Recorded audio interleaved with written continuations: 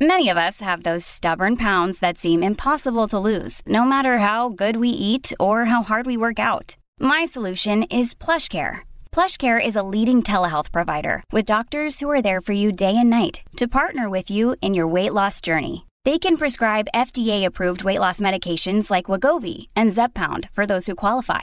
Plus, they accept most insurance plans. To get started, visit plushcare.com/weightloss. That's plushcare.com/weightloss. Good morning, Oregon. It's Friday, March 18th. This is Andrew Theen with a news briefing from the Oregonian and Oregon Live.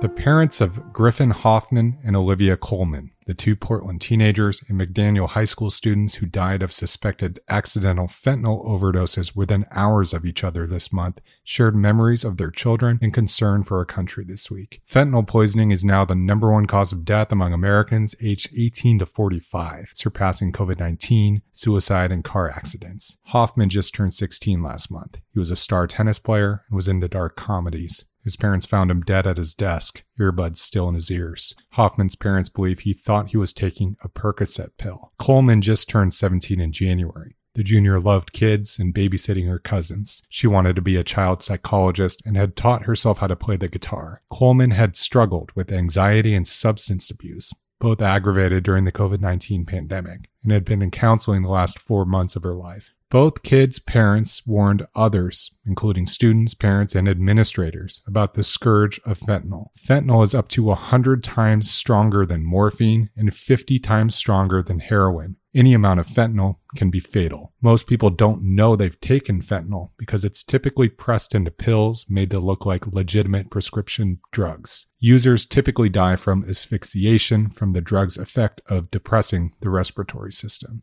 Police suspect each kid had a blue pill stamped with M30, which is also used on authentic oxycodone pills, but these pills were made of fentanyl.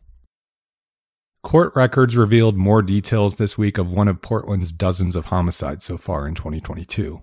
21-year-old Elijah Williams is charged with second-degree murder in the killing of Tony Weiss in mid-February in Old Town Chinatown. According to court records, Williams is charged with stomping Weiss to death, and he was wearing blood-spattered sneakers that were stained from a separate attack he's accused of just an hour before. Surveillance cameras in the area showed Williams running and kicking Weiss to the ground near his tent on Northwest 3rd Avenue between Gleason and Flanders at about 4 a.m., court records showed. Williams then allegedly stomped the man as he yelled stop. Williams stopped to talk to another man, according to the court records, then returned to punch and jump on Weiss.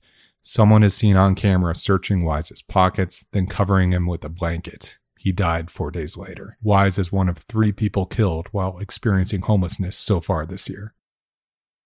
The vacation rental giant Vacasa expects slower growth next year as the Portland-based company announced its first revenue forecast since going public in December. Vacasa topped $889 million in revenues last year, according to financial results released this week, up an astonishing 81%. But it expects growth of just 30% next year. That would be the slowest year by far in the 5 years the company has reported financial results. That could be a warning that the business is maturing and headed into slower growth after it received a tremendous and unusual boost during the pandemic. Vacasa lists vacation rentals online and manages them on behalf of their owners, providing cleaning and maintenance services while taking a cut of the rental fee. Its business boomed during the pandemic as people opted for vacations closer to home. Vacasa reported losses of $155 million last year, 70% more than in 2020. But the company said the losses reflect investments in its future, with $225 million in spending on sales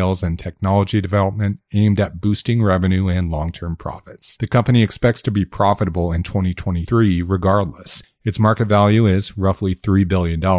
But the company raised $145 million less than it anticipated it would when it went public in December.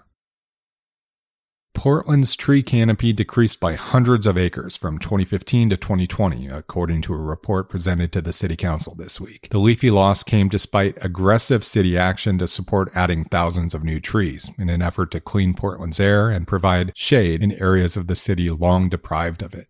Quote, "This report is a warning," said Commissioner Carmen Rubio, who oversees the Parks Department. "It's telling us to take concrete actions to replace the trees we're losing and create an equitable tree canopy, particularly in East Portland." Rubio, whose bureau authored the report, also conceded that new trees take years to reach a level of maturity required to capture meaningful amounts of carbon and protect residents from scorching heat, like what we experienced last year in 2021. Portland has a goal of having its tree canopy encompass 33% of the city's area by 2035. That target, which city officials said is less ambitious than those of other U.S. cities, has become further from reach. The latest urban forestry snapshot, taken every 5 years, shows Portland's tree canopy grew to about 30.7% by 2015, but then receded down to about 29.8% in 2020. That 1% loss, city officials said, translates to more than 820 acres. A parks official likened it to losing Mount Tabor Park every year for the past 5 years. Neither city officials nor the report they authored